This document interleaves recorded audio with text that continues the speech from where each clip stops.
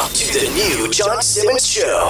After years of battling a gambling addiction, John found a hope and a future for his life through Christ. He has spent the last several years encouraging others to find joy, peace, and hope in their lives by walking out God's plan for their lives. Now, John wants to help you find the passion, vision, and faith you need to start writing out God's sentence for your life and help you add to it every day. Phone lines are now open. Call or text 314-880-0808. Now, here is your host, the new John Simmons. God, you don't need me, but somehow you want me. Oh, how you love me. Somehow that frees me to take my hands off of my life and the way it should go. Oh, God, you don't need me, but somehow you want me. Oh, how you love me. Somehow that frees me to open. Welcome to the new John Simmons Show, where you can find God's sentence for your life and become the new you, where we talk about finding passion, vision, and faith in your walk with Christ so that your life can overflow with joy, peace, and hope today. I'm very excited to have a special guest joining us on the show today. For listeners of this show, he will need not much of an introduction. I speak highly of him and his ministry very often. Many of you have heard me recount the stories of how his ministry has really, truly helped shape and mold my life in Christ. For those less familiar, our guest today is Joe McGee. Joe is an author and teacher who has traveled the country speaking on marriage, family, and parenting for more than 25 years. Joe uses humor and storytelling to share biblical truths and insight like no other speaker that I know.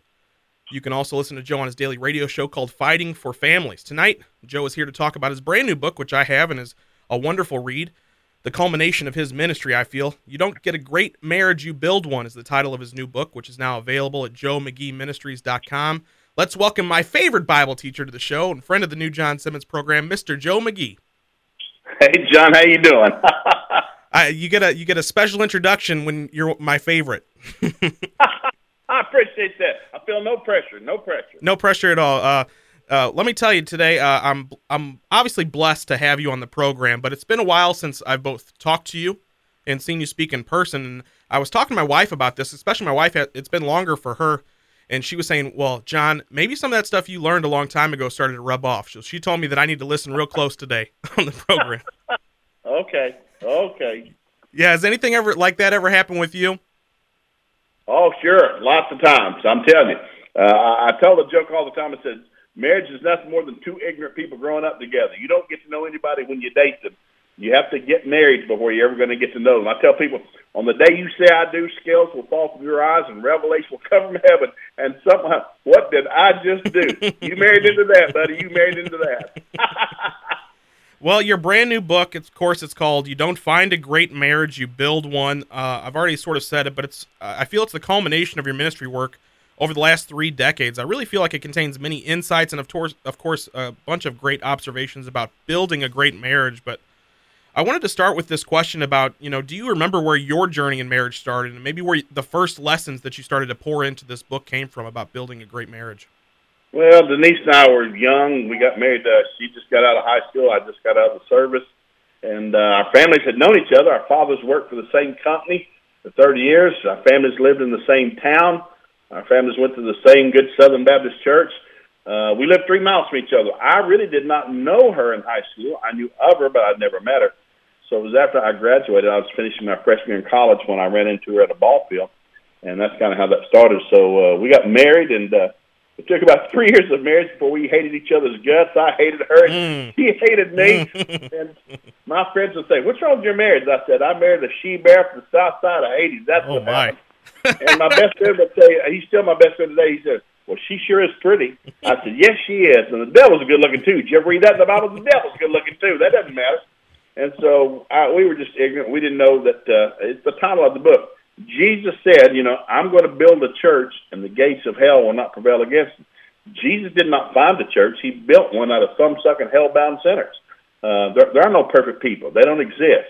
Well, I married a perfect person. No, you're blind as a bat and dumb as dirt. Trust me, it'll take about 18 months for that blindness to fall off your eyes. You're going to realize, after a while, we realized we were so alike when we were dating. We liked the same food, movies. We liked the same John Wayne movies. We were so alike. There was a time I thought we might be cousins, and I actually went to the county courthouse to make sure we were not on the same family tree. And so, but we weren't. But it took just about a year into marriage to realize we could not agree on anything.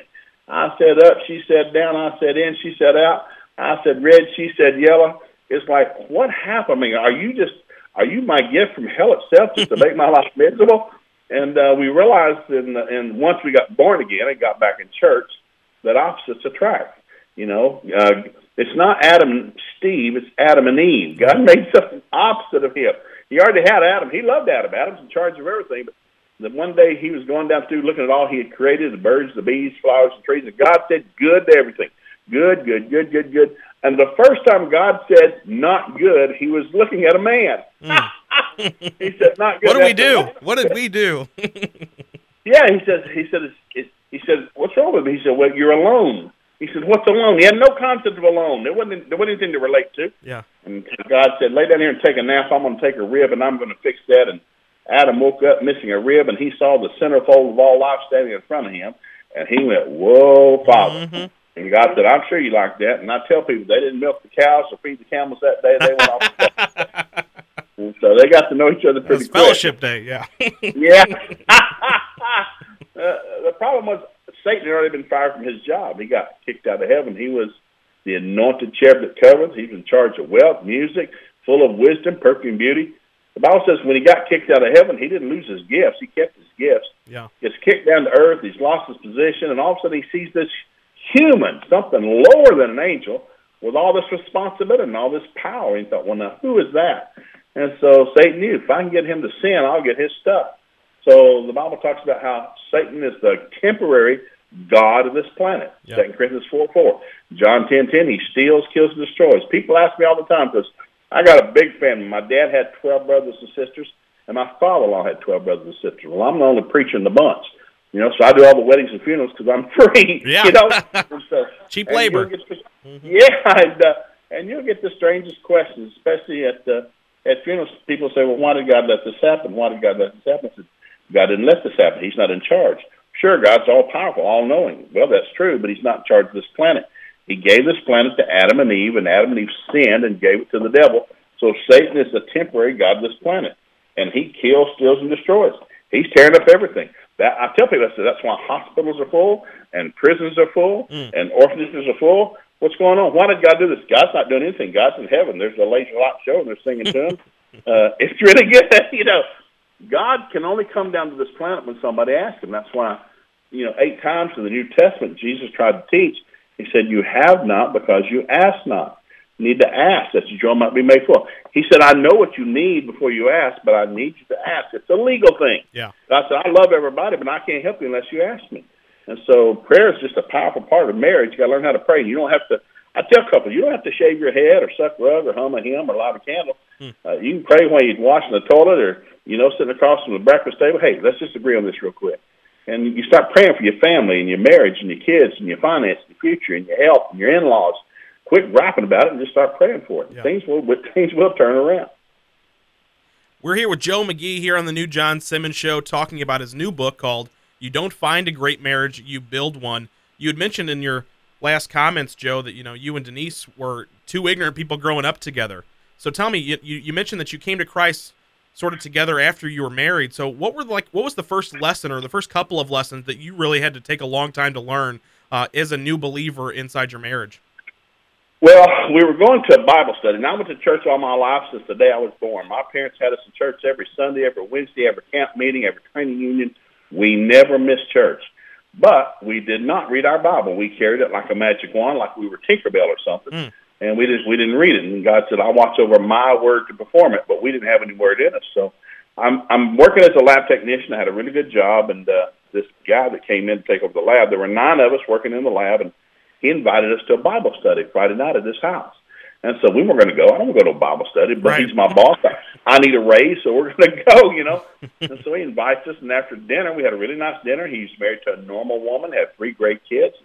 We went down into his den downstairs, this massive den, and we all sat around, and he would teach a Bible story. So he'd pull out that little pocket Bible he carried in his pocket all the time, and he'd read a little Bible story, and it was about the woman with the issue of blood. And he said, well, Phyllis, my wife, and I would like to lay hands on you and pray for anybody that's sick or not feeling good. Well, my best friend's wife was sitting right next to us, and we kind of got our job in the lab together. And she had bad knees from playing basketball in high school. She said, well, my knees really bother me. And they said, well, let us pray for you. So they got up and came over and took some oil and anointed her knees, and they prayed for it.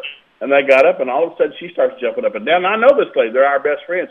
She starts jumping up and down. So, oh, they feel good. They feel good. And I thought, they put some kind of hoodoo on her. What did they do to her? And so now who else wants hands? Don't touch me. I don't know what you did, but don't touch me. And so we're going every Friday night, and he kept inviting us back. So we went together. We rented a big van so we wouldn't be left behind. So I said, I'm not going if you're not going. I'm not going if you're not going. So it's about the sixth Friday night, and I went and bought me a brand new Schofield Bible. I'm a backslidden Baptist. I got me a new Schofield Bible. Pages are still stuck together, John. And so Denise got on to my wife. She said, you need to start participating. You're not participating. I said, I don't have a clue what's going on. I'm trying not to look stupid or get embarrassed. She said, well, tonight, you're the only one that's not asked a question. You need to ask a question tonight. And so on that sixth night, we're down there, and Denise is kind of elbowing me. I thought, okay. So I raised my hand, and Bill Clark, who's the chemical engineer at the plant I'm with, it's his home. He's a Spirit-filled guy and Methodist. And he said, I had my hand up, and he said, yes, Joe, what's your question? I said, Bill, what page are you on? And he said, well, Joe, what kind of Bible do you have? And I was just confused. And so everybody's looking at me, and I said, I have an American Bible. And everybody kind of chuckled like that was funny. He said, no, Joe, what translation is it? I thought, what? He said, what translation is it? And I stood there a minute, and I said, it's in English. And everybody thought that was the funniest thing. And I realized that I didn't have a clue what was in that book. So I trying not to be embarrassed. I spent the next 6 weeks going home at night. We didn't have any children then. We get in bed about 10 o'clock, and I turned my lamp on my side of the bed, and Denise said, what are you doing? So I'm going to read my Bible. And what I was looking for, I started in Matthew, I'm heading to Revelation. I'm trying to find where all these devils died off. I know Jesus killed them. I saw the Easter movie. I saw that Easter movie many times. I'm sure he killed the devil off. And so I'm trying to find where they died, and I got to the end of Revelation 6 weeks later, and I realized, well, he's not dead, and they're still here. And I thought, oh, man, I need to get myself some faith. I heard about that faith thing, and so I got on my knees when I punched out of work one Friday night. I said, Lord, I don't know what's going on, but I'll take whatever you got. I need to start growing. And so we got in a good local church, and we began to grow, and things began to change. And people said, when'd your marriage change? Well, we started going to church. You know, two things last forever, the Word of God and the body of Christ. And you need to be involved in both of them. There are no perfect churches because there's no perfect people. So what you're trying to do, you're not looking for a perfect church. You're looking at a church you can be a part of, volunteer in, grow in, learn from, and be a blessing to everybody that's around you. Did you have a problem, or did you have a situation that you faced in that idea that you and Denise were going to church together and learning these similar things? What about the families that are dealing with, like, one person went to the Bible study and the spouse stayed at home? Yeah, we had a situation. Well, even Denise and I had one because we grew up in the same Southern Baptist church, but she started dating a guy that went to the local Church of God, Pentecostal church. And so when we first got married, I'm not going to that Pentecostal church. I'm not a Pentecostal. She said, well, I'm not going back to the Baptist church. I like this church over here. And so we did not go to the same church for the first 3 years of marriage. Wow. I'm not going to yours. You're not going to mine. and so we realized something, it's all the same Jesus. We just need to get inside the book. And so we found a great church together in that 3 years after that thing settled. And about the next 9 years, we grew. Things got good. It wasn't perfect. We still had disagreements, but we knew how to repent quick and how to forgive quick. And all of a sudden, I was sitting in the kitchen about 12 years into our marriage, and it just dawned on me. I said, Denise was washing dishes, and I said something. I just realized something. She said, what? I said, you're not going to change, are you? She looked at me and said, what? You're not going to change, are you? And she said, Joe, is that a revelation to you? I said, yes, it is. I just had a revelation. No, Joe, I came ready-made. I'm the way God made me. You're the way God made you. And I tell people all the time that laugh, marriage is nothing more than two ignorant people growing up together. Yeah. Denise is so different. I'm different. Two are better than one, not because you agree, but because you see the problem from a different viewpoint. And so that's what makes it an advantage, There's a bumper sticker in Texas somewhere that says, when two people are just alike, one of you's not needed. Great words of wisdom and insight from Joe McGee, whose new book, You Don't Find a Great Marriage, You Build One, is now available at joemcgeeministries.com. We have so much more to get to with Joe. Don't go away. You're not going to want to miss what he has to say about the difference between men and women, parenting, and, of course, the law of love, which we'll discuss when we come right back here on the new John Simmons Show, part of the Testimony House Network.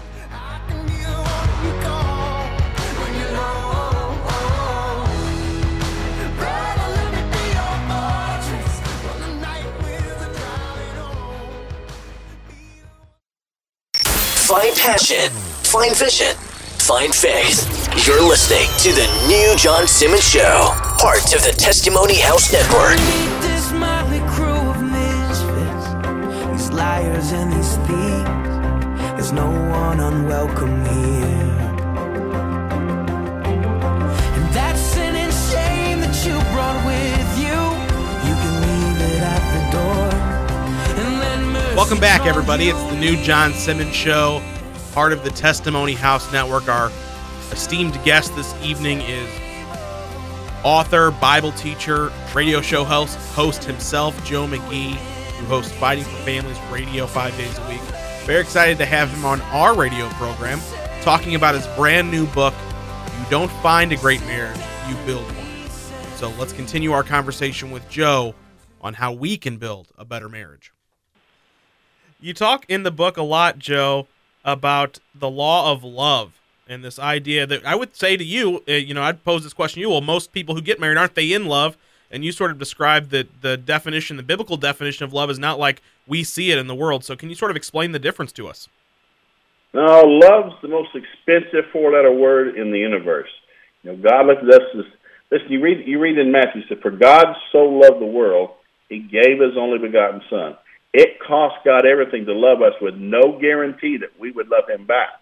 And so love's a one-way street. Well, and most people, they get mad. I've done counseling. People say, well, I'll love you if you'll love me, and I'll be nice to you if you're nice to me. And so it becomes this 50-50 swap meet, Yeah. And so really, I used to laugh and joke. I said, a marriage is a funeral. Hallmark's got the cards all wrong. It should say, I'm so sorry I heard you got married. Because if you don't die at that marriage ceremony, you're a half-dead zombie. Yeah. And you're always demanding your own way. Well, when do I get to choose? And when do I get to? Well, you don't have I. You died at that ceremony. You promised before God. Because a marriage is a covenant, and you can't have a covenant unless somebody dies. You're saying before God and all those people that came to that wedding, from this day forward, I'm going to live for this person. I don't exist anymore. I'm going to spend the rest of my life loving and serving this person right here. And if you ever get that in you, man, you'll be sucking the lips off your face when you're 95. I guarantee it. It's just a good thing. So we came up with the four things. That's what we talk about in the book. There's four levels, four things you need to know about every marriage. There's 4 reasons for divorce. The top 4 reasons for divorce in our country are very simple. You can just Google it, go to your local newspaper. If you just find the section where everybody gets married and divorced, why? And it'll give you. So, well, it's number one, it's a lack of communication.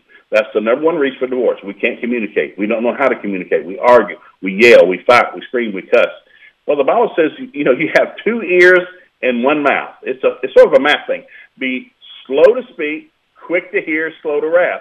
And all divorces start with words. All marriages start with words.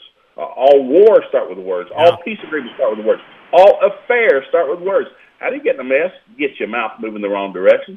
So it says let the redeemed of the Lord say so. Yes. Let the weak sound strong, let the poor sound rich. Call those things that be not as though they are. I tell people, a marriage license is not a permission slip to say anything to your spouse that hits your brain. You can't do that. So that's how you start a fight. That's how you're going to end up on the couch for about a week, guys. Shut your mouth. You're trying to, and what happens in that conversation thing, people try to take each other into their past. So all the time I've done marriage counseling, I give every couple the first 15 minutes. Guys, you can say anything you want, but get it out, because I'm giving you the first 15 minutes. I have the last 15 minutes because I'm not a licensed counselor. So I can talk to you one time, and if I can't help you, I can recommend a licensed counselor. But really, it's the Word of God that you need. So I take them every time. I take them to Revelation 2:4, where God's talking to the church at Ephesus. And God is so proud of the church at Ephesus. Man, I love you. I'm proud of you. You've done well. You've sacrificed. You've given. He's got all these things he's bragging on. But I do have this one thing I have against you. And they're the only one that got bragged on of all those churches of Revelation. Yeah. I bragged on them Moses. I'm sorry, I thought you liked this. Well, I do. I'm proud of it. Well, what's the problem? He said this. He said it real simple. You have left your first love. They said, what? Well, you've fallen out of love. When the first time we met, you couldn't help but hang out with me.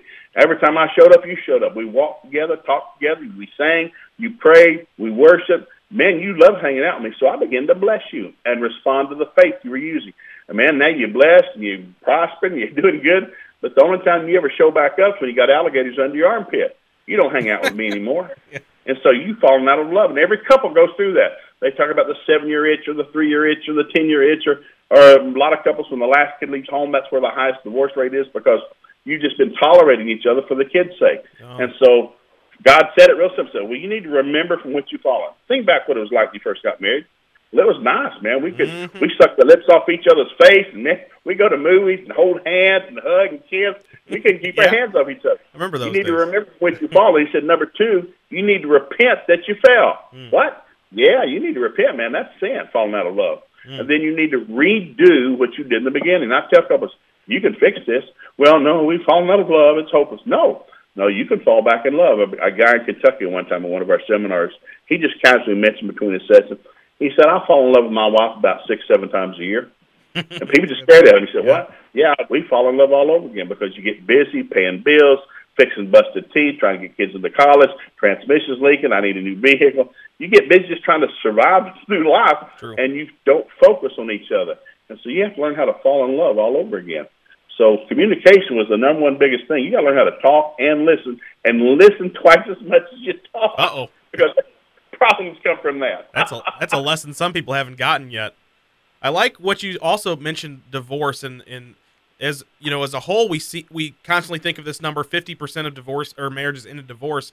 But you've sort of mentioned, I've heard you say before, that the numbers are sort of skewed, that if you get divorced once, you're more likely to get divorced a second time and a third time. What aren't people learning?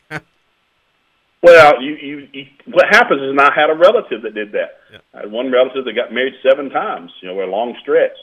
And I was at her first wedding and then did that, and called about a year and a half later and said, man, I'm having a hard time. We're getting a divorce.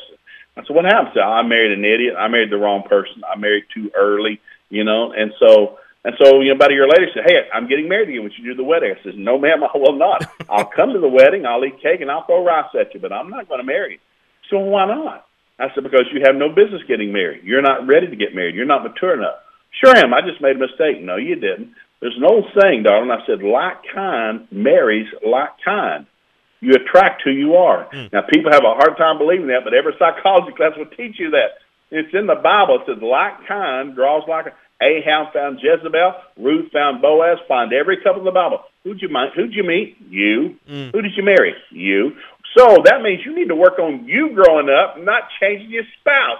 You can't change your spouse. If God Almighty can't change them, you don't have any hope. Right. So just work on you growing up, and that changes things. So we realize, it's just a simple process. So those other 3 things, we'll go into them probably in more detail, but communication, you got to learn how to talk. Number 2 reason for divorce is money.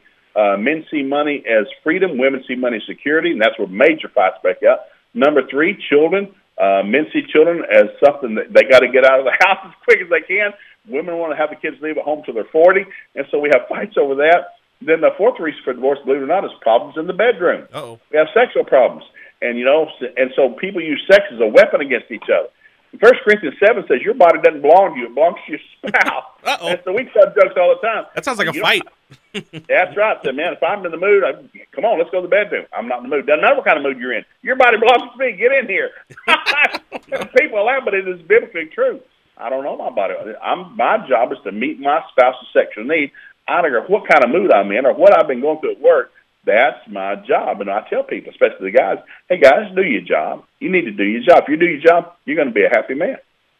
The first time I heard you talk about the job descriptions, Joe, was the first time I ever heard you preach. And I even still have the card that I took off your table that night that described lover, leader, provider. And it was a concept that was so foreign to me, this idea that, I had been waiting for this wife my whole life. And I showed up on a night where I wasn't dating anyone and you were talking about marriage, and I was so upset. But I really learned something in this idea that I had a job to do as a future husband. I had to get ready to be a lover and be a provider and to do these things. And so it's such a practical concept, these job descriptions. So if you don't mind, would you go over the sort of the roles in the marriage and how you see it and how the Bible sees it? Well, you kind of go back to that.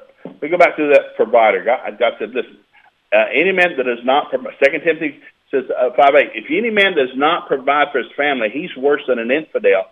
He is this one who has denied the faith. My job is to make money. I told all the son-in-laws that married into my family, son, I love you. Now, I had 2 requirements. Number one, I took all the kids through 6 months of pre-marriage counseling. That was an overkill. With the father-in-law? I only saw them one night a month. Okay. I only saw them one for 4 hours. I had them read 6 books, do a book report, and then I had them fill out a little questionnaire at the end. But the last night, I had them do 2 things. I had that young man. I need 2 things from you, son. I need your last 12 months of bank statements. The last year's worth of bank statements. You put your bank statements on my desk. And number 2, I want to see a 5-year plan on one piece of paper. Where do you see yourself 5 years from now? Because God made a woman to help a man going somewhere. And if you don't have a 5-year plan, you don't need any help going nowhere. And then I want to see your budget. I want to see you spend your money. Because you say you love my daughter. Well, I want to see how much money you spent on my daughter since you've been dating her. You know, I want to make sure you're a tither. Because if you're not a tither, you're under a financial curse. No. And that means my daughter's going to marry you. And so I don't care how smart you are, how high your GPA. If you're under a financial curse, you're going to be busting broke. My daughter's going to look like she's been drugged down the interstate behind a bumper of a car 20 years now, wore out trying to support your sorry self because you're under a financial curse. Because this earth is cursed. How do you get him money? Well, that's what tithes about. You know, God took him to the promised land. Yeah. Hey, this is the land of Jericho. But Jericho, the first city, there were 10 cities in the promised land. God said, I'm going to give you the first city so you can give it back to me. Jericho's mine. I'm going to give you something to give back to me. You give it back to me, I'll give you the other 9 cities. You're going to be a blessed individual. So I tell people, it's not a legalistic thing. It's a seed sowing thing. So finances, I tell guys, you need to have a budget. The greatest miracle you'll ever do is just get a budget. Anybody that they teach it all over America. Any bookstore's got books on it. Just get a budget. How much do you owe? How much do you earn? Where's it going? Get a piece of paper and write it down. Do you know who you owe? No. Well, you're probably losing money. It's leaking through the cracks, I'll guarantee you. So if you'll just get a budget, you'll stop fighting about money because, and I tell couples that, don't get a budget at the same time. Let him get one. I said, sugar, you get one. And give them in about a week. Make sure you got everything you can think of written down and come together. And I'll promise you, it's going to be 2 different budgets because what you think's important, she doesn't think's important. And what she thinks important, you don't think's important. 2 people becoming one is a miracle from heaven. Yes. And it's a wonderful, listen, the second greatest thing God ever did for man was create marriage. Outside being born again, there's no greater gift God ever gave to mankind. He said, the Bible says, he that finds a spouse finds a good thing. And I just remember when I heard that in church and I was married, I thought, well, then I must have got the wrong good thing. I must have got somebody else's good thing. There's no way this could be my good thing. I got the wrong good thing. Somebody must have got my good thing, you know. Trade. And you realize, no, because opposites attract. God gives you what you're not, what you don't have. So Denise was good at what I wasn't good at. She was smart where I wasn't smart. I was smart where she wasn't smart, and I was good at what she wasn't good at. 2, the Bible says, are better than 1. Not because you see the problem from the same viewpoint, because you see it from a different viewpoint. And that gives you an advantage. Hey, I see this. Well, I see this. Well, I heard this. I heard this. Hey, let's pull our thoughts together, and let's have some success. It's like 1 can put 1,000 to flight, 2 can put 10,000 to flight. A marriage is the weapon of God on this planet. But what happens is the devil gets us turning on each other. Well, I don't understand you, and I don't know how you think. You just think crazy. No. You think different because God made you different as a gift to me. There's no doubt that God made men and women very differently. In fact, Joe, I have here in my notes, I don't know if you knew this or not, but one of your videos where you talk about the differences between men and women has over 15 million views. I find this number to be very impressive. Almost over 400,000 people have shared this on the internet, this video of you describing the differences between men and women and from a biblical perspective. So since it's such a viral video, Joe, and everybody seems to love hearing about it, can you go over some of these differences and maybe why they're there? Well, one of the things that was so hard when we first got married, an average woman in our country, the average woman has a 3% higher IQ than the average man. And she's smarter. She has better manual dexterity. 4 times more men are broadsided in a car accident than a woman because men have long-range vision. Women have peripheral vision. That's why the women have peripheral vision because they want to know where the kids are at all times. The men don't care where the kids are as long as they're not in front of him. So the average man speaks about 12,000 words a day. The average woman speaks almost 30,000 words a day. That's why in domestic violence, about 84% of the time, it's a man hitting a woman, not a woman hitting a man. It's not because he's stronger. It's because he ran out of words. And when a man runs out of words, the decibel level goes up because he's shoving the last ones out as hard as he can because he knows they didn't have many left. And so we talk about the toothbrush test. I've been in the Army and I've been scouting. The average man, 95% of all men, when they brush their teeth, have to get right in front of the sink. And if they're right-handed, they'll brace themselves with their left hand on the sink. And research has shown men do not move their toothbrush; they move their heads. I've been there. To the volume of the water coming out of the spigot. But they say a woman can brush her teeth, pack a school lunch, wipe down a kitchen counter, give instructions to her kids, and not spit on anything all at the same time. Wow. And so we just have different. Women have a better immune system. Women love touch. Women's skin is 10 times more sensitive to touch than a man's skin. That's why you see teenagers on a date. It's the girl hanging off the guy, not the guy hanging off the girl. And this guy thinks, man, this woman's hot. She likes me. No, she'd do the same thing to a kitty cat, a puppy dog, or a bunny rabbit, big boy. You're not that special. She just likes touching. Yeah. And so we go through, and it's in the public library. We just looked at the basic differences of males and females. They're opposite. Yeah. We're meant to help one another. And so we laugh about it a lot, but it helps more couples during that one session to realize, oh, my goodness, I thought I married a she-bear or he-bear from the south side of Hades. I've married them my total complete opposite. As a gift from God Almighty, yes, you did. Yeah, there's no doubt that that hearing those facts and the science behind why we're different and from God's perspective, it gives us perspective of how he sees us and how he's put us together to be opposite. One of the things that's is sort of difficult for two opposites to do is to communicate. And you talk a lot about communication in your book. You mentioned, and I think of this often, when I'm not necessarily in an argument, but anytime I'm talking to my wife and I want to say something maybe I know I shouldn't, I think back to you saying having a marriage license isn't a certificate to say whatever you want and let it come out of your mouth. And so I quote you in my head maybe more often than I should sometimes. But what do you think about building communications with somebody who's your opposite, and how can we build better communication? Well, what you want to do, like I said, it's pretty simple. I tell every couple, if you'll read a proverb a day for 1 month, just one proverb a day for 1 month, highlight all the verses about the mouth and the tongue. Just get your highlighter, all the verses about the mouth and tongue. Do that for 31 days, and you're married. You'll save your marriage. Basically, it's telling you, life and death in the power of the tongue. That's your yes be yes, your no be no. Everything else proceeds from the evil one. How does hell get in your marriage? Through your mouth. Yeah. How do you end up in fights? Your mouth. And so what it is, you're not trying to solve a problem. You're trying to give an opinion. And people don't care what your opinion is, especially your spouse. And so I tell people, listen, when you get married, you have two different dictionaries. You might be using the same word, but you're having two different thoughts when you say that word. It takes time and years to get to know one another. Listen, Denise and I had 45 years of marriage. Every year was a revelation. Oh, I didn't know you thought that way. Oh, I didn't know you thought that way. Oh, I didn't know you thought that way. And we were constantly growing because you don't stay the same. Men get married thinking that woman will never change. Women get married thinking, I'll change him the day he says I do. And both are lies from the pit. Only God can change the heart of a human. So most of the fights happen because you're demanding your own way. And really what a covenant is, you're trying to find a human.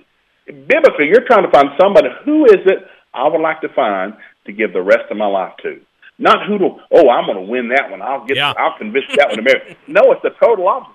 I'd like to spend the rest of my life loving that person out there, give my life to them.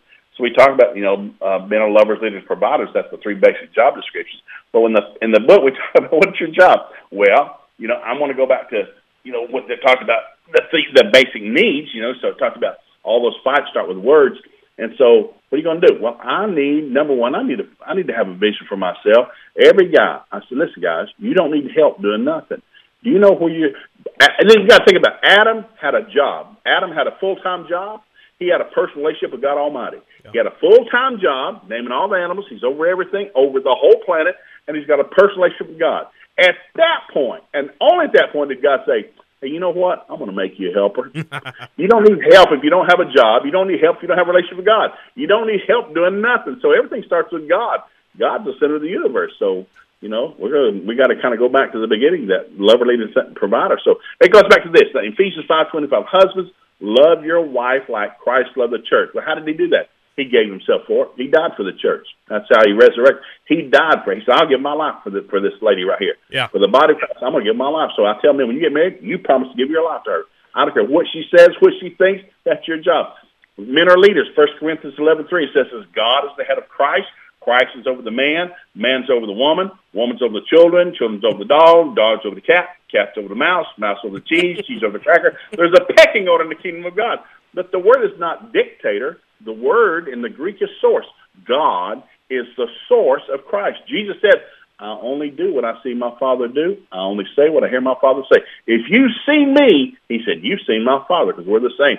Then Jesus turns around to man and says, man, without me, you cannot do a single thing. But with me, man, all things are possible. Then a man will turn around to his wife and say, sugar, what do you need? Yeah. I'm either going to go write a check for it, or I'm going to start believing God for it. I'm not your dictator. I'm your source.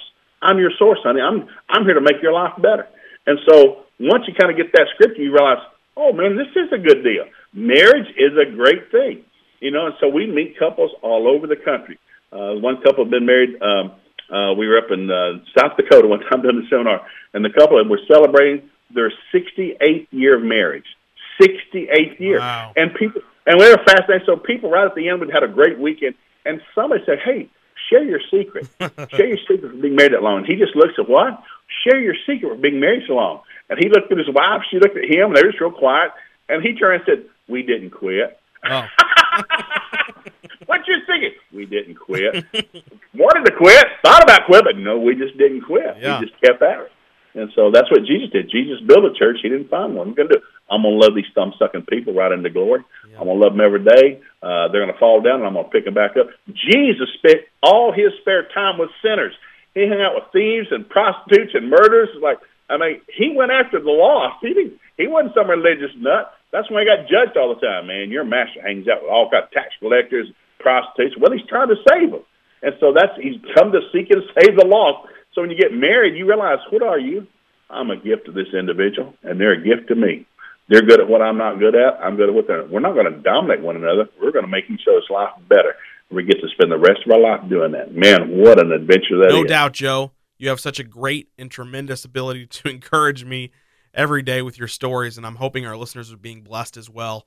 When we come back, we'll ask Joe some pointed questions about what we can do in our marriages today if we're having some troubles. And also, I want to get into my favorite chapter, which is called Having Children Staying Sane. More with Joe when we come back here on the new John Simmons Show, part of the Testimony House.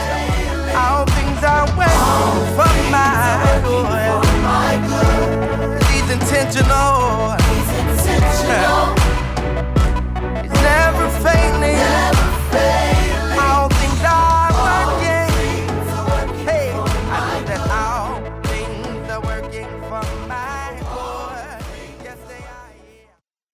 Yeah. Want to see behind-the-scenes photos and get the latest news from the show? All you have to do is follow @New John Simmons on Facebook, Twitter, and Instagram. Now, let's get back to the new John Simmons Show.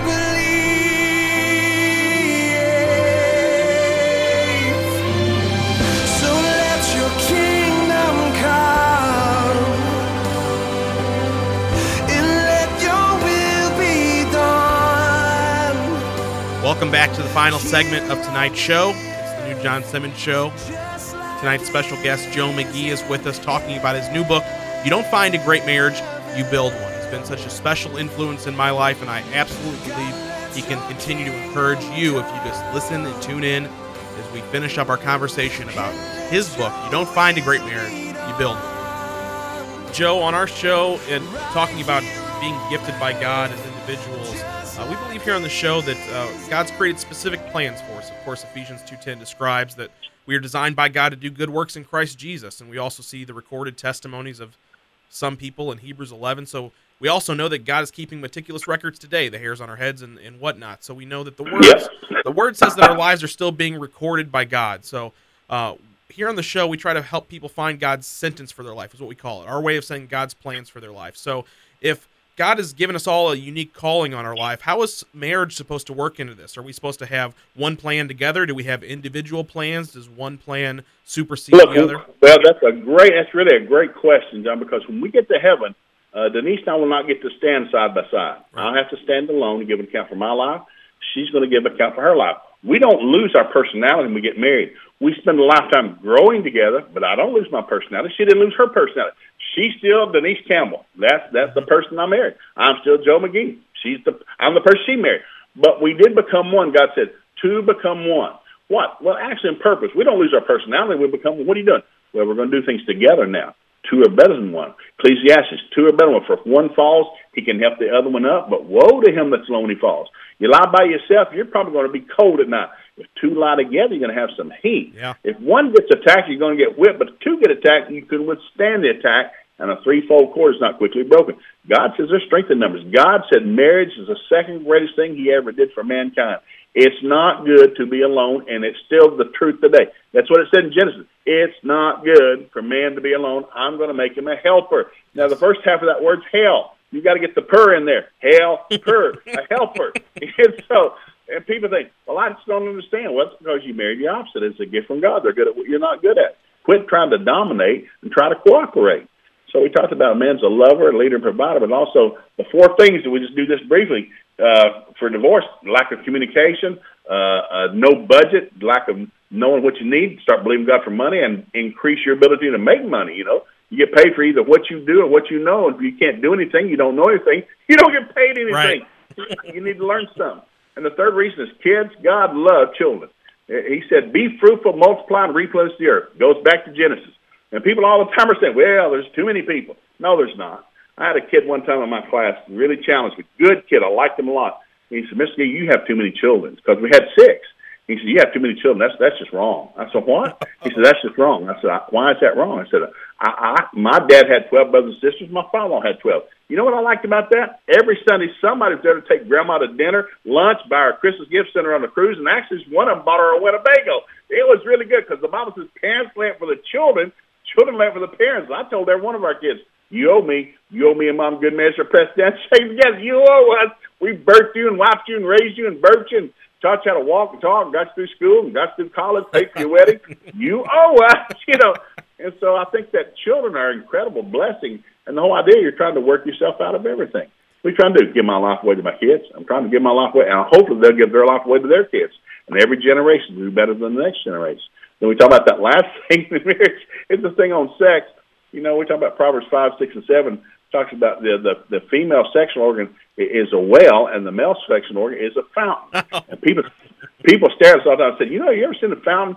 Fountain's under pressure all the time. You don't have to work getting water out of a fountain. It's ready to work 24 hours a day, 7 days a week. Yes. But we had a well growing up behind Grandma's house, and it was on a hill, and the only time you went there is when you're out of water. You never went to the well unless you were out of water.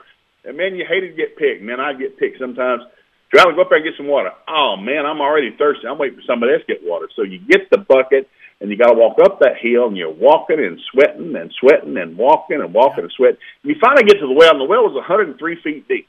You hook that bucket up, and you crank it down, and you crank it down, and you're sweating and cranking and cranking and sweating, and you finally hit the water. Blah, blah, blah, blah. Oh, finally. But then you got to crank that thing up. Well, now you're cranking and sweating and sweating. And I tell people I'm married so much, if I need to explain that to you, see me after the class tonight. It takes time to get water out of a well, guys. Oh, my. I love it. This marriage book is full of all sorts of tips, guys. We don't have to It is full of great tips right out of the Word of God. You will laugh your way all the way through it, I guarantee it, because you remember what you laughed at. Absolutely. It's great. One of my favorite chapters in your book is appropriately titled Having Children Staying Sane. And so I know listeners of my show know that I have 2 kids, both under the age of 2, and we were in a rush to have kids, Joe, and now we are definitely in a rush to stay sane. And your book talks about it a lot. Yeah. But So- there's a grace to do that. I'm telling you, there's a grace. Yes. What's your advice to parents like me who are dealing with, these sorts of issues and staying sane with kids in the house? Well, you need to remember the whole purpose. God loves kids, Yeah. The fruit of the womb is a reward from God. I mean, first time I read that, I thought, well, that's got to be a lie from the south side of something. There's no way that's a reward. No, that's a reward because we grew the most when we started having children. We loved each other when we were single and we got married. We loved each other. We had 5 years before we had kids. Man, we sucked the lips off each other's face, go to a movie every weekend. You go out to eat in a nice restaurant. We had kids. You don't go anywhere. You got some kid crying and pooping in his diaper, smelly, yummy. It's like, man, every time we'd order something, by the time our food would come, the kids start crying because they're ready to go. And so, man, our social life kind of flipped upside down, but you realize something. Kids learn from watching you. And that I've had parents tell me, I'll be glad when they're out of the house. Well, I'm telling you something. God gave you those kids to train. If you don't train them, you may get them out of the house, but eventually they're going to move back in and bring friends, and they'll live there until they're 40. Uh-oh. So the goal is to train them up to get out and become mature and go train up the next generation. So your job's to teach and train. Train up a child in the way he should go. When he's old, he won't depart from it. And whom shall we teach the deep doctrines of God? Those weaned from their mothers. line upon line, precept on precept, here a little, there a little. A parent's job is to teach and train. And you'll be doing that all your life. People laugh. I told my kids, we were trying to get them to do all the stuff, going to school early in the morning. They'd be coming downstairs. One in particular, I said, did you brush your teeth this morning? Mm-hmm. They said, no. Please go do that. We'd appreciate that. The next day, well, less than 24 hours. Hey, did you brush your teeth this morning? No. Well, we'd appreciate it if you do that. So I tell people, 16 years, 2 days later, did you brush your teeth today? Yeah. Yes, I did. Revelation knowledge has come to my house. Now we can go into something else. And so I have parents that I get so frustrated. How many times do I have to tell you? Well, you have to tell them until they get it, Mom. You have to tell them until they get it, Dad. You have to keep telling them. God kept telling us His Word over and over, kept sending prophets and teachers. And why? Because our brain kept leaking out on our pillow at night. Apparently. But He loved us enough to remind us, put us in remembrance of the Word. And that's what you do as a parent. So please don't holler, scream, accuse, you're an idiot, you'll never amount to nothing. You won't amount to a hill of beans. I saw a hill of beans once. It was a peanut plant in Missouri. It's not anything.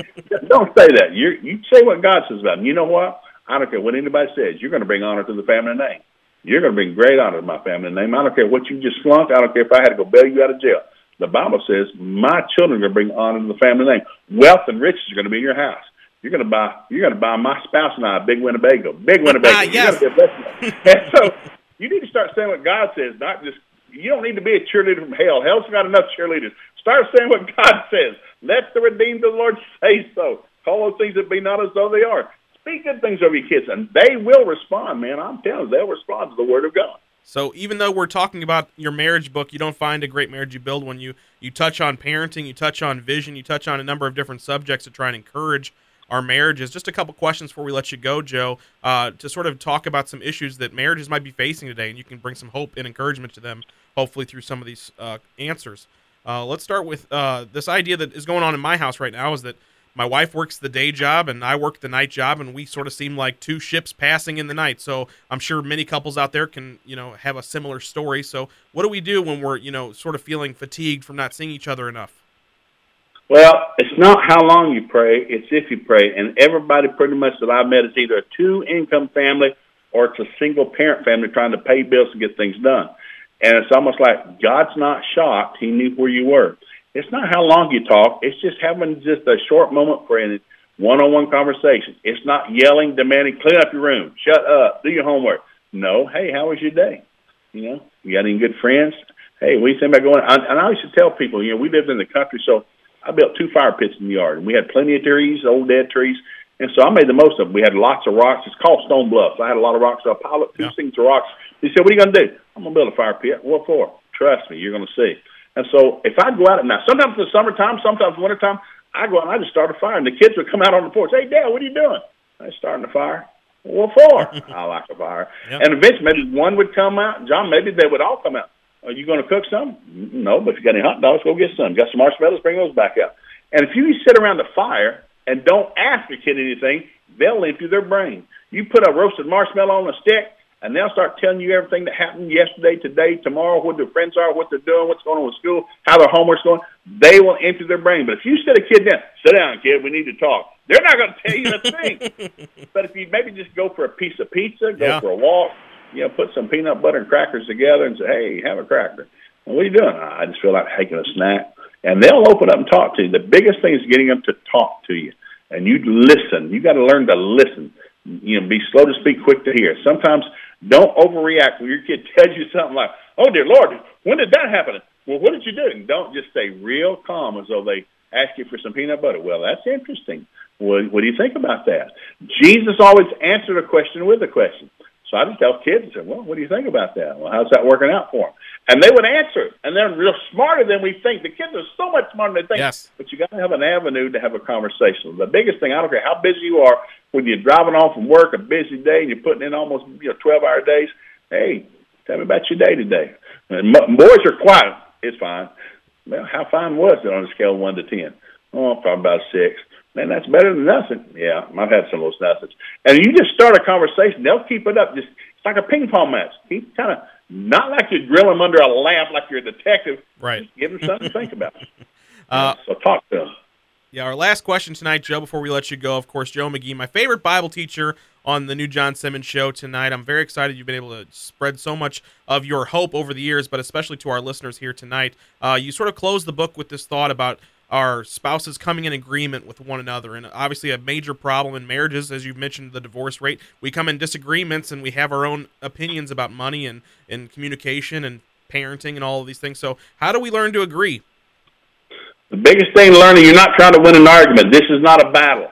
It's not about it. Denise and I, so many times, after we survived that first 3 years, just almost just going crazy with each other, we learned to listen real slow. And so sometimes I'd say something, hey, Denise, I'm thinking about doing this. What do you think? Sure, Joe, that's fine. And then sometimes I think, hey, Denise, I'm thinking about doing this. What do you think? I think that's stupid, Joe. You're kidding. Why? Well, this. And sometimes I say, well, I never thought about that. But what about this? She said, well, that'd be all right. And so we learned how to, like, slap that ping pong ball back and forth.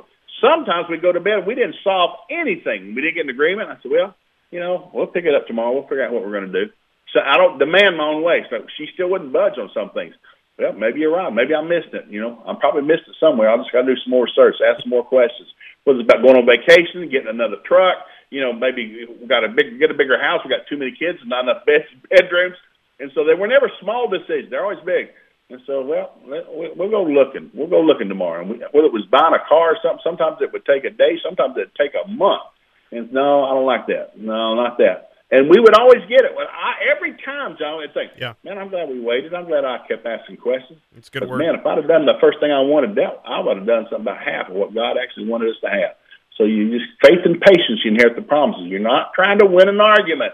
You're trying to find out what they're thinking, what they're concerned about, what they're believing for. Try to get in agreement with them. That's the goal.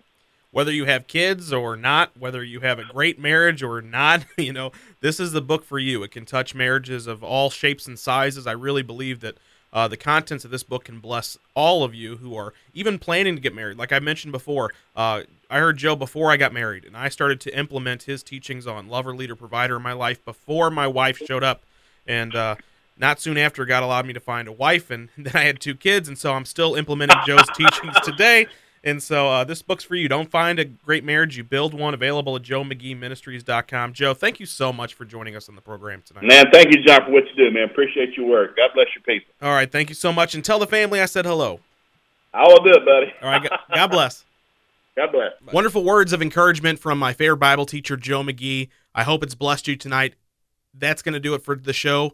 However, and I wanted to say, thanks for tuning in tonight, guys. We'll catch you again tomorrow on the live stream. Until then, I pray you discover a future and a hope for your life today. Thanks for listening to the new John Simmons Show, part of the Testimony House Network. To replay this episode or listen to past episodes, look for the new John Simmons Show podcast on your mobile device. Stay connected to the show. Read the latest news, blog posts, and see behind-the-scenes photos by following @New John Simmons on Facebook, Twitter, and Instagram. If you would like to learn more about how you can begin to write God's sentence for your life, or join a growing community of people who are finding passion, vision, and faith for their lives, please visit newjohnsimmons.com. Until next time, we pray you discover a future and a hope for your life today.